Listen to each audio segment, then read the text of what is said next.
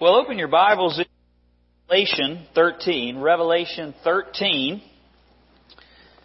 We're going to look at the entire chapter, but focus on the first 10 verses that really identify the first beast that John sees here.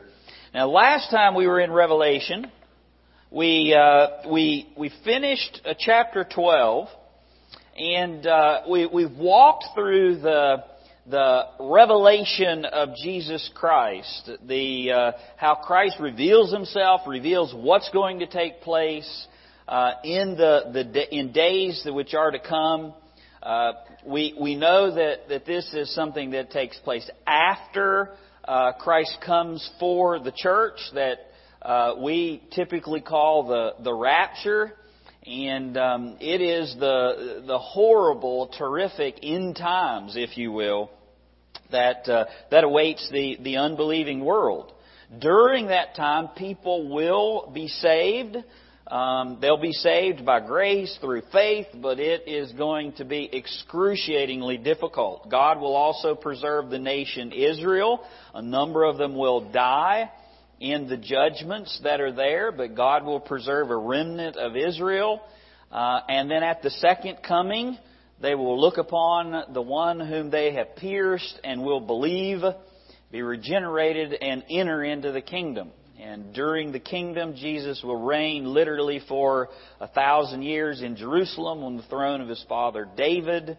Their death will be suspended, Satan will be bound, and yet those children that are born to the ones that enter into the kingdom will still have a sin nature, and those are the ones that will be tempted and led astray by Satan at the very end. And then there's the great battle where Jesus wins. And then you have the judgments of the great white throne, and then the New Jerusalem and the new heavens and a new earth that we're all looking forward to. Where we're at in Revelation up to this point is we've seen the vision of Jesus Christ.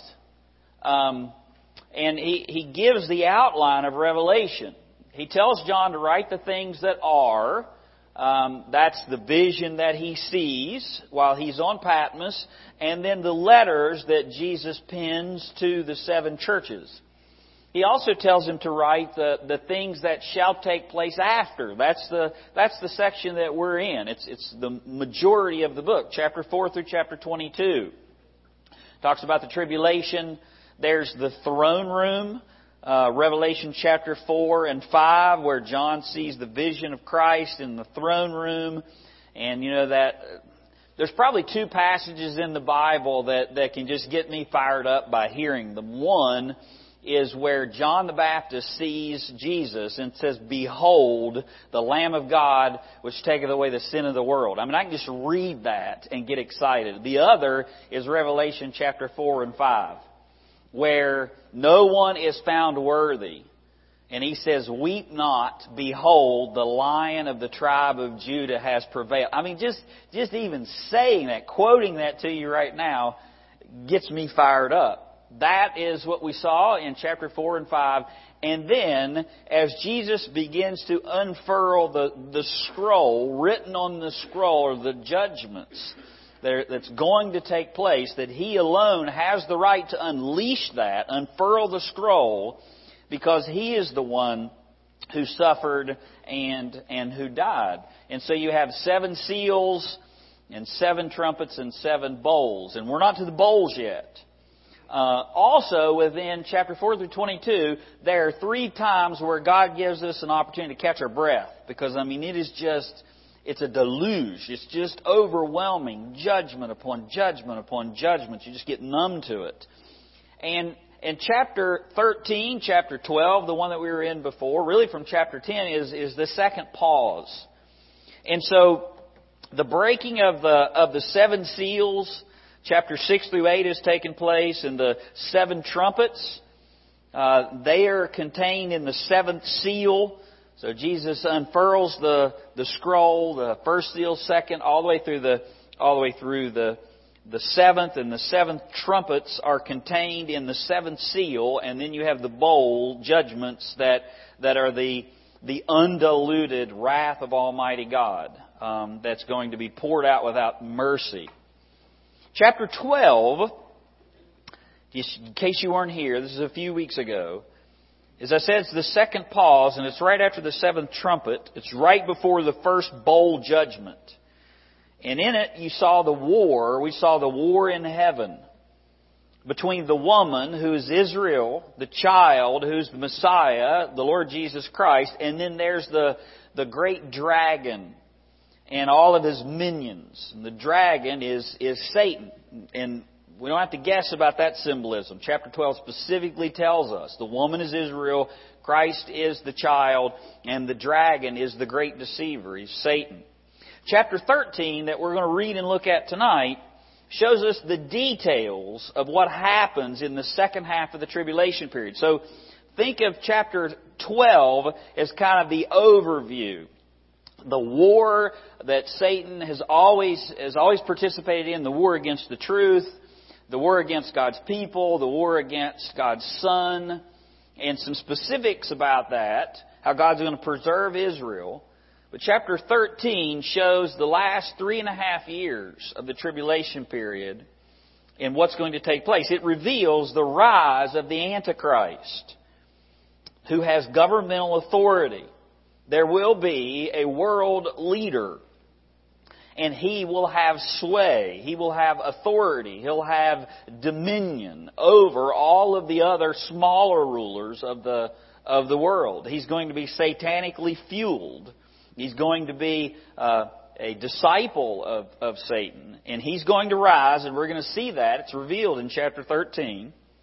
And in the second half of chapter 13, the second beast that John sees is the apostate church, or the apostate religion of that day. And that's going to help deceive the world's population and help prop up. So you have the government being under the control of Satan, and you have the religion, or the church, being the church, little c, in quotations, under the control of Satan. And both target those believers who will be converted during the time of the tribulation period. And in chapter 13, you also have what we typically call the mark of the beast. The Antichrist identifies his enemy. He identifies those that he will attack and those he's against by marking his own followers with a sign.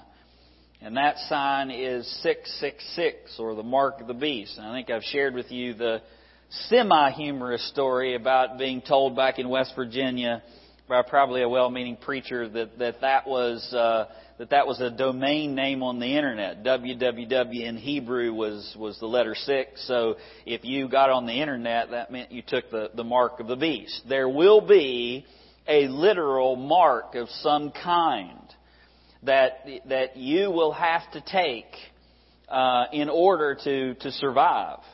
And we won't be there tonight. We'll get there probably next Sunday night. During the tribulation, there will be a world leader who will rise, who is empowered by Satan. All the world's going to follow after him. And he'll bring the unbelieving world together under a single rulership that blasphemes God, attacks his followers, and has the backing of a counterfeit religion who deceives the world and causes the people of the planet to worship not only the world leader, but Satan himself. So as I said, there's two systems, the governmental and religious. The first beast and the second beast, both propped up and fueled by Satan, who's revealed in chapter 12. So let's read Revelation 13. We're going to read the whole thing, and then we'll come back and break it down. 13:1. Then I, that's John, stood on the sand of the sea, and I saw a beast rising up out of the sea, having 7 heads and 10 horns, and on his horns 10 crowns, and on his heads a blasphemous name. Now the beast which I saw was like a leopard, his feet like the feet of a bear, and his mouth like the mouth of a lion. The dragon gave him his authority, his throne, and great authority. And I saw one of his heads, as if it had been mortally wounded. And his deadly wound was healed. And all the world marveled and followed the beast. So they worshiped the dragon, who gave authority to the beast. And they worshiped the beast, saying, "Who is like the beast? Who is able to make war with him?" And he was given a mouth, speaking great things and blasphemies. And he was given authority to continue for 42 months, or 3.5 years. Then he opened his mouth in blasphemy against God, to blaspheme His name, His tabernacle, and those who dwell in heaven. It was granted to him to make war with the saints and to overcome them. And authority was given to him over every tribe and tongue and nation. All who dwell on the earth will worship him, whose names have not been written in the book of life of the Lamb slain from the foundation of the world. If anyone has an ear, let him hear. And he who leads into captivity shall go into captivity. He who kills with the sword must be killed with the sword. And here is the endurance or patience and faith of the saints. Then I saw another beast coming up out of the earth. And he had 2 horns like a lamb and spoke like a dragon. And he exercises all authority over the first beast in his presence, and causes the earth and all who dwell in it to worship the first beast, whose deadly wound was healed. He performs great signs, so that he even makes fire come down from heaven on the earth in the sight of men. And he deceives those who dwell on the earth by the signs which he was granted to do in the sight of the beast, telling those who dwell on the earth to make an image to the beast, who was wounded by the sword and lived. He was granted power to give breath to the image of the beast. And the image of the beast should both speak and cause many as would not worship the image of the beast to be killed. He causes all, both small and great, rich and poor, free and slave, to receive a mark on their right hand and on their foreheads, and that no one may buy or sell except one who has the mark or the name of the beast or the number of his name. Here is wisdom. Let him who has understanding calculate the number of the beast, for it is the number of man. His number is 666. Lots in chapter 13. So I would just... Our main goal is that you get the overview, and then we'll dig down into what it says. And I already told you, there's the world system and the apostate religion, the 2 beasts that are seen here. One is this world system that is under the control of the beast, ultimately under the control of Satan. And then there's a second beast that looks like a lamb. It has 2 horns on it.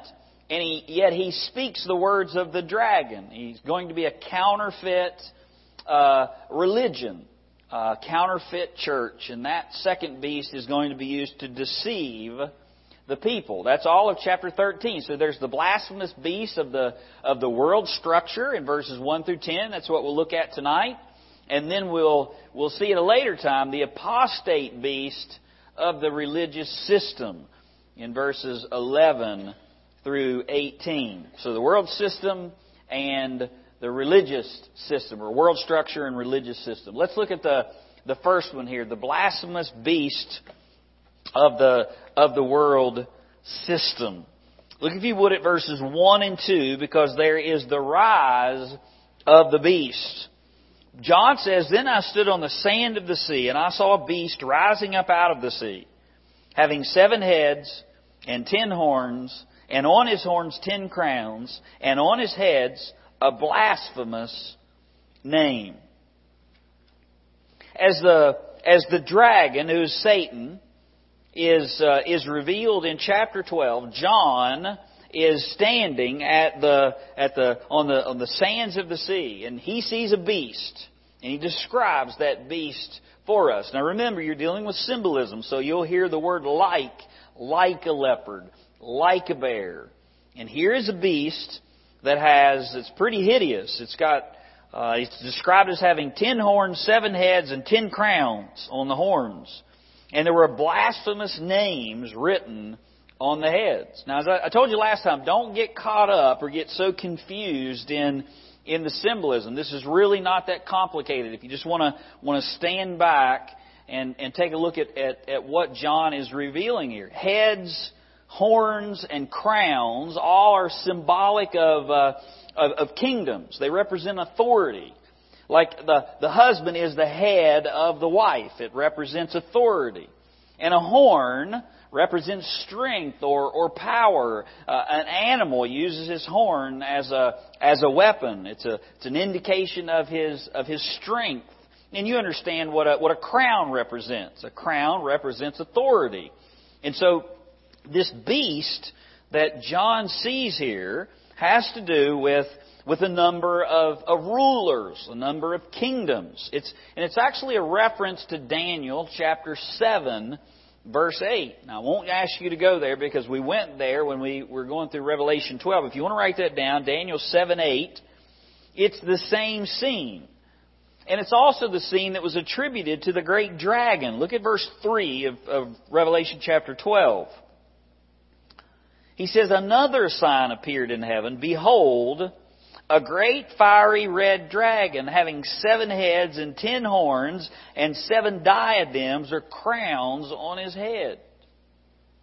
And so you have the world system here that is connected to Satan, and now it's revealed as the beast that's going to carry out the work of Satan on the earth during the second half of the tribulation period. The beast is under the control of the dragon, and the kingdoms follow him as well. And they have blasphemies written on them. None of these kingdoms are going to be any good. They're not identified with God. They don't worship God. They blaspheme God. It's a reference to their allegiance. And that allegiance is not to God. And Satan has control over the kingdoms of the earth right now. There's a certain measure. He's the prince of the power of the air. He has dominion over parts of the world. It's his system that constantly is trying to conform people to his way of thinking, the cosmos. And as we've said so many times, you don't have to worry about the little red guy with horns and a pitchfork. You've got to worry about his philosophies, his worldly ways of thinking. And he is subtle and he is crafty. And I mean, if you look, that's how he steals minds and steals hearts and steals kingdoms is through the philosophies of the world. And we're called to renew our minds. And so here, in the future, Satan, while he has a certain measure of control over the world now, he's going to have absolute control from an earthly standpoint in the future. And it's going to be overt, and the world leaders will be brought together in this great confederacy to do his bidding. Now look at verse 2, because he goes on to describe the beast. Not only is this beast made up of kingdoms, is made up of authorities, governments, but it says, "Now the beast which I saw was like," again, there's that word used 3 times, "it was like a leopard. His feet were like the feet of a bear, and his mouth like the mouth of a lion. The dragon gave him," that's the beast, "his power and his throne in great authority." Now the beast is described here like a leopard, feet like a bear, mouth like a lion. Now,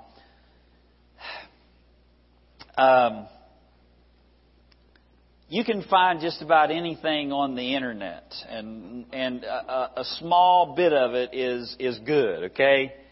And if you go out and you Google or you search what is the symbolism of Revelation, it would probably take you between now and the time you see Jesus to be able to read it all. There are so many different ideas and interpretations. that are out there, and sadly, the vast majority of them have no connection whatsoever with the text. And they're easily misinterpreted and easily presented because this is symbolism. It's like these things. So some will try to identify these as current world powers, these animals. Some will say the leopard is Iran. And so, just like today, Iran is working on a nuclear weapon. Here it is in Revelation, and that's why we need to stand against Iran. The bear, who do you think the bear is? Russia. That's right, the Russian bear. And the lion is Iraq. I've even, if I remember, even some attribute that to England. England's going to turn on us one day. The English crown has a lion that's there. And sadly, the error in all of that is we don't know when this is going to happen. And so to attribute this to current nations, they may not even exist then. And so to name them now is unhelpful. And the point is not who it is. The point is that these nations are going to rise, and they're going to be under the control of Satan, and they're going to have dominion over the earth. And John's point is not who they are today, but who they were, who those nations were that Daniel foretold. The same thing the same symbolism is also in the book of Daniel. And Daniel describes three great world systems since his time. There's the Babylonian Empire. And Daniel says that it represents the leopard. There's the Medo-Persians. And Daniel says they represent the bear. And then there's the Alexander the Great, or the Roman Empire, and that represents the lion, Daniel says. And what he says here is the world power that will rise in the second half of the tribulation will be the fourth great empire that the world has ever seen, and it will have characteristics of all the other three combined. And it's going to be more powerful and more blasphemous than all of the other empires of the world put together. And it's going to have the swiftness of a leopard. It's going to have the majesty and power of a lion. It's going to have the strength of a bear. And to this world government, the dragon, that's Satan, gives his power and his authority and his throne. So that's the first thing that John sees, the rise of the beast. And then in verse 3, he tells us about the wound of the beast. Look, if you would, at verse 3. Now I saw one of his heads as if it had been mortally wounded, and his deadly wound was healed. And all the world marveled and followed the beast. One of the rulers, one of these kingdoms, under the authority of the beast, will be wounded to death. It'll have a mortal wound, and that this one head will recover from that mortal wound, and because of that, the world's going to marvel. Now, there are, again, countless interpretations of what this means. Some people say this was Nero. Others say that it was Judas. Some say it was Hitler or Mussolini or Stalin. And whatever it is, or whoever it is, it represents the head that was wounded and rises again. So it can't be Judas, it can't be Nero, it can't be Hitler, Stalin, or Mussolini, because they would have to rise again. And this is why they're marveling, is the mortal wound which brought it to death was healed. So what is it referencing here? I can't be dogmatic, but I would say, in my mind, it's best in keeping with the theme that this is a future empire that once seemed dead and now rises again. It's a revival of an empire that would be a miracle, that it shows back up and comes back to control or prominence. And because of that, the world's going to fawn after it and worship Satan because of it. I mean, can you imagine the Roman Empire being resurrected and coming back to power?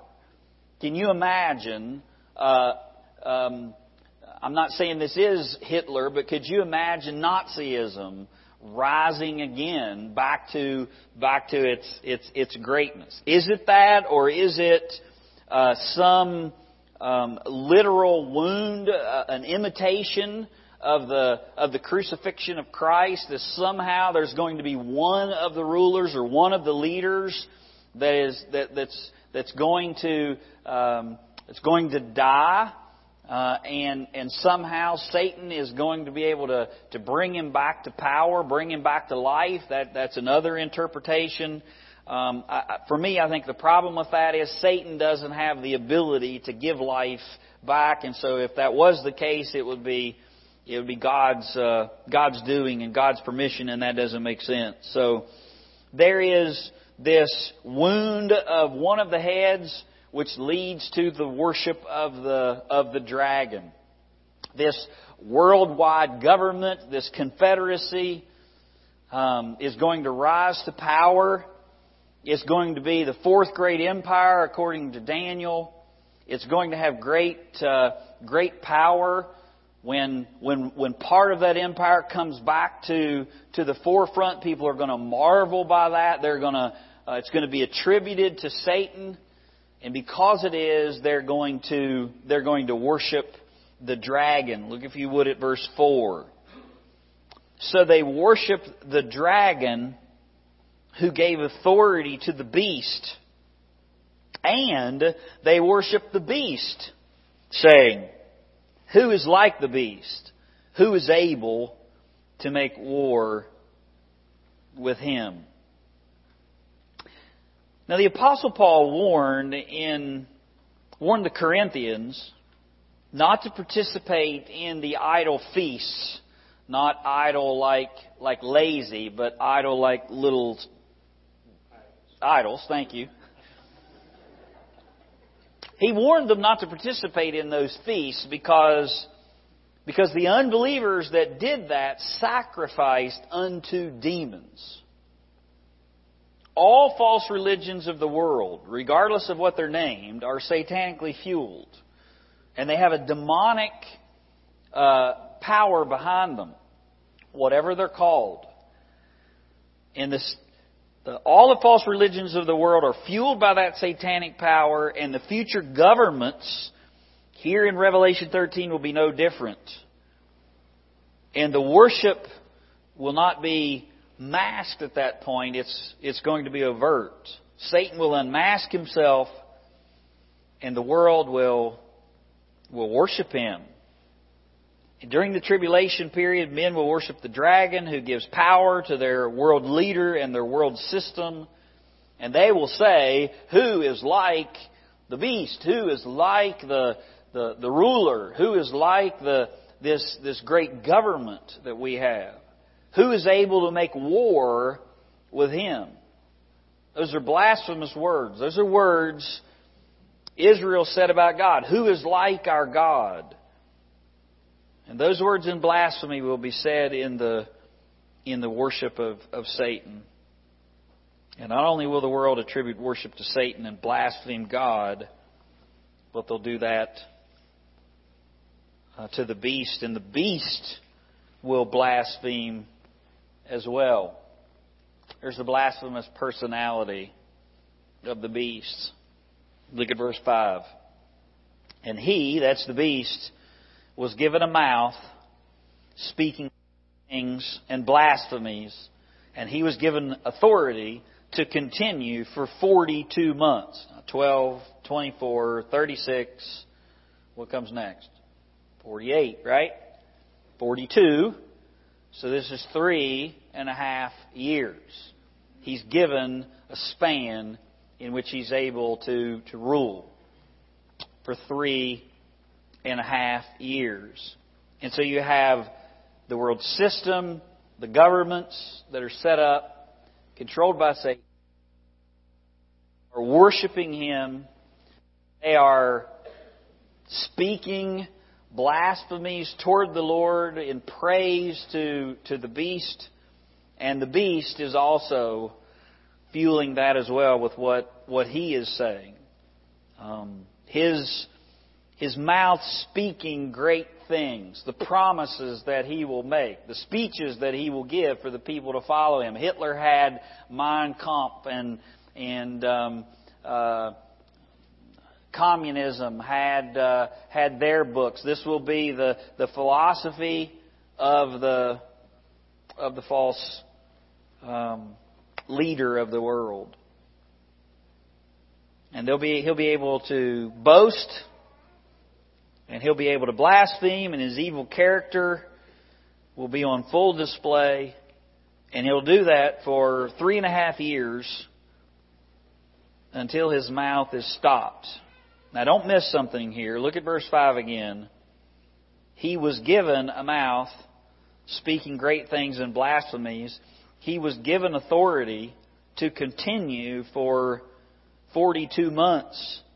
Then he opened his mouth in blasphemy against God, to blaspheme His name, His tabernacle, and those who dwell in heaven. Who allows that 3.5 years? Well, God allows that 3.5 years. Who sets the timetable? The Lord is the one that sets the timetable. Now, I'm not saying God is responsible for what the beast or these wicked individuals do, but Satan is never in total control. And when the King of Kings returns at the end of the 3.5 years, this blaspheming mouth will be stopped by the word of Christ. Revelation chapter 19, verse 11, when Jesus comes as King of Kings and Lord of Lords. But before we get there will be a world ruler, and he's going to be very convincing in speaking blasphemous things against the Lord, and he'll continue to do that for a period of time. And during that time, not only is he going to be saying these things, but he's going to have a universal dominion over the earth. There's the dominion of the beast. In verse 7, it was granted to him to make war with the saints and to overcome them. And authority was given him over every tribe, tongue, and nation. And all who dwell on the earth worship him. God will permit the beast to do his work, uninhibited, if you will. And for this short period, he'll make war with the saints and conquer them, literally put them to death. The believers that are there are going to persevere unto the end, and they're going to lose their lives. And you say, why would God allow the beast or Satan to have this type of authority during this period of time? Well, it's a judgment. God gives the world exactly what they desire.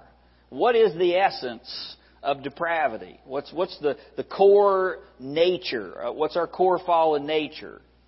We don't want to submit to God. We're rebellious. We don't want to follow God. And so God gives them what they want. The worst judgment that God could ever bring upon you is no judgment at all, to leave you alone. And you see that in Romans chapter 1. And so He gives the world exactly what they're wanting, a world without Him. And they gladly follow the leader, and that leader has dominion.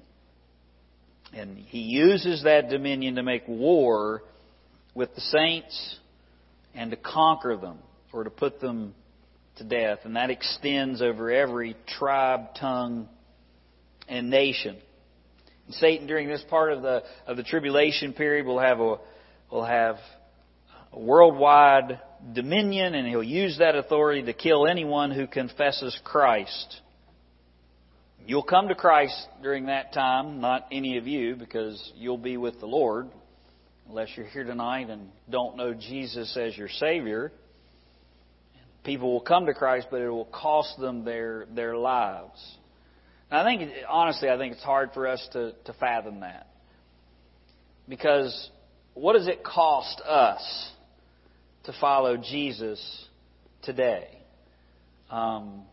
There's a cost to it. I'm not belittling that. You may not be able to pursue some of the things that the world pursues. You may be ridiculed. You may lose friends. You may lose resources or otherwise. But most of us in here will not be called to sacrifice our lives. But those in this period will. They'll be the target. Those who lose their lives for Christ's sake will actually save their lives, their eternal life. And the only way that you'll escape death during this period of time is if you worship the beast. Look, if you would, at verse 8. All who dwell on the earth will worship Him, whose names, it's the ones who are on the earth that worship Him, whose names have not been written in the book of life of the Lamb slain before the foundation of the world. So you have this ominous picture of the beast, of the government system, the world dominions, what they'll be like, the worship of Satan, his target being the saints.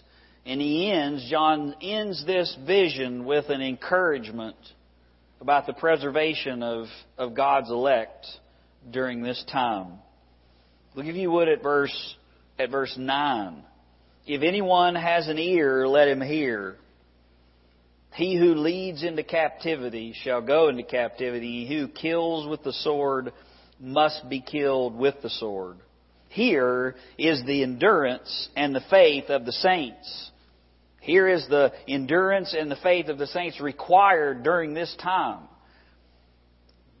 Those that have been written in the Lamb's book of life before the foundation of the world will be preserved during this period of time. And all who are on the earth, it's very clear in verse 8, all who dwell on the earth will worship the beast.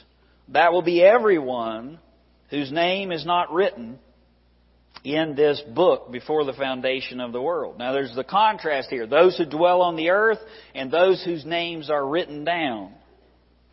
Turn back, if you would, to Matthew chapter 24, because Jesus echoes this same thing in the Olivet Discourse.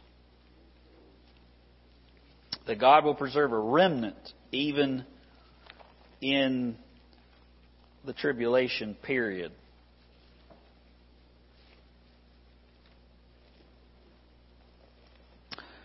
Matthew 24, verse 21.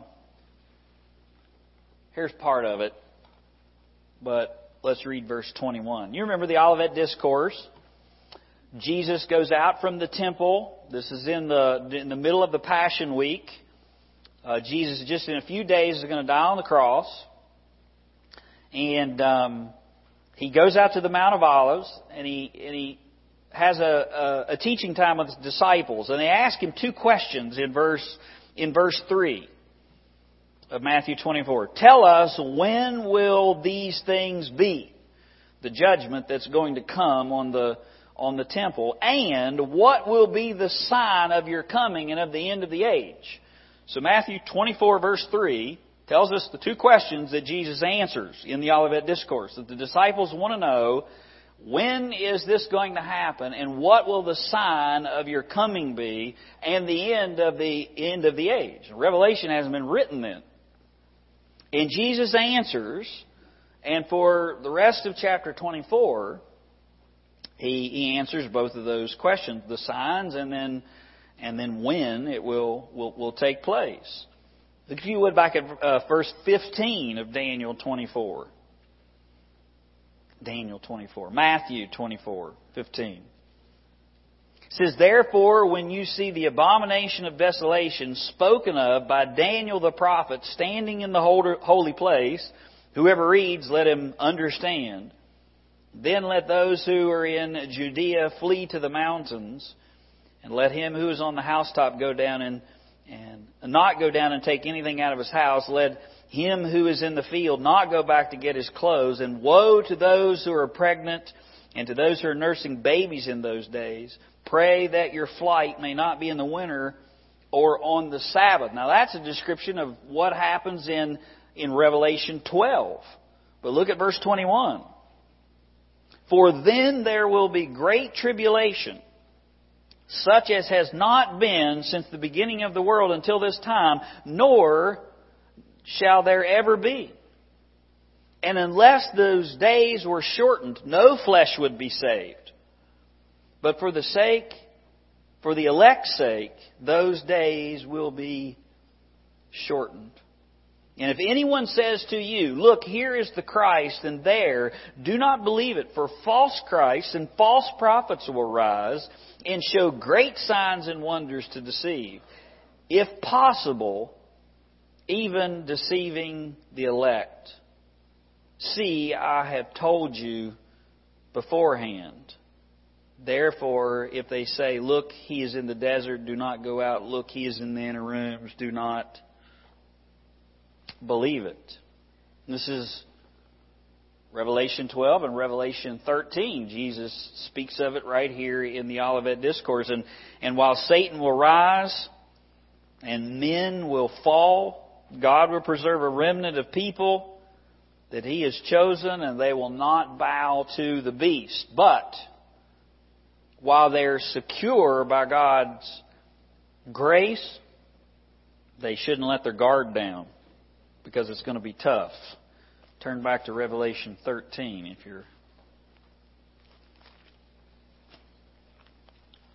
if you're not there.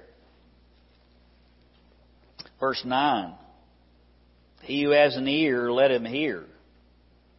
He who leads into captivity shall go into captivity. He who kills with the sword must be killed with the sword. Here is the endurance and the faith of the saints that's going to be required during this period of time. It's a warning. It's an encouragement, and it's a warning. If anyone is taken captive, he will go. If anyone is slain with the sword he will be slain. It's an encouragement that God will preserve a remnant, and it's also a warning that those who will be alive during that time will be called to endurance and great faith. That's that last statement. Here is the patience and the faith of the saints. You're not going to be forsaken, but you can fall. Now, the statements, if anyone is taken captive, if anyone is slain, has two legitimate interpretations. And I don't know which is right. Both of them theologically could be right. Okay? One is this is saying this is what's going to happen to believers during the tribulation period. While there's going to be a remnant preserved, what's going to happen to them is they're going to be locked up and they're going to be slain with the sword. And so they're going to be required to have endurance and great faith during that period of time. They'll be imprisoned and killed, and that's true during the tribulation period.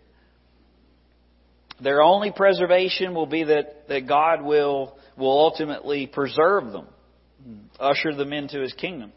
The other interpretation is this is a warning not to the believers who will be preserved, but those who are going to do this to the believers. If anyone takes a captive, then to captivity he will go. And if anyone kills with the sword, then he must be killed by the sword. It's what God's going to do to those who do these wicked deeds to the believers that are written in the book of life. And it's true that God's going to bring His vengeance one day on those who persecute His people, and that's going to be without mercy. But regardless, that very last phrase makes it very clear that the saints who will believe during the tribulation must endure and have great faith to survive. Now, aren't you glad that the rapture is already going to have been taking place? and that you're not going to be here for that period of time. And if I know sin's illogical, I know unbelief's illogical. I was an unbeliever at one point, but when you just put it in this logical sense, if these things really are coming, why wait? I mean, the salvation is freely offered to anyone who will repent and believe. And why not believe on Christ here and now and escape the wrath that is to come by trusting in Jesus? Because those who will believe on this day, in this period of time, will face great trial. And even though that they do, the Lord will not forsake them, and He'll bring them into His kingdom. Well, that's the government systems, the first beast. And next time we're going to look at the beast that's from the earth, and that's the religious system or the apostate church that will be there. The Catholic Church, Islam, a conglomerate of those and everything else, possibly all of that and then some.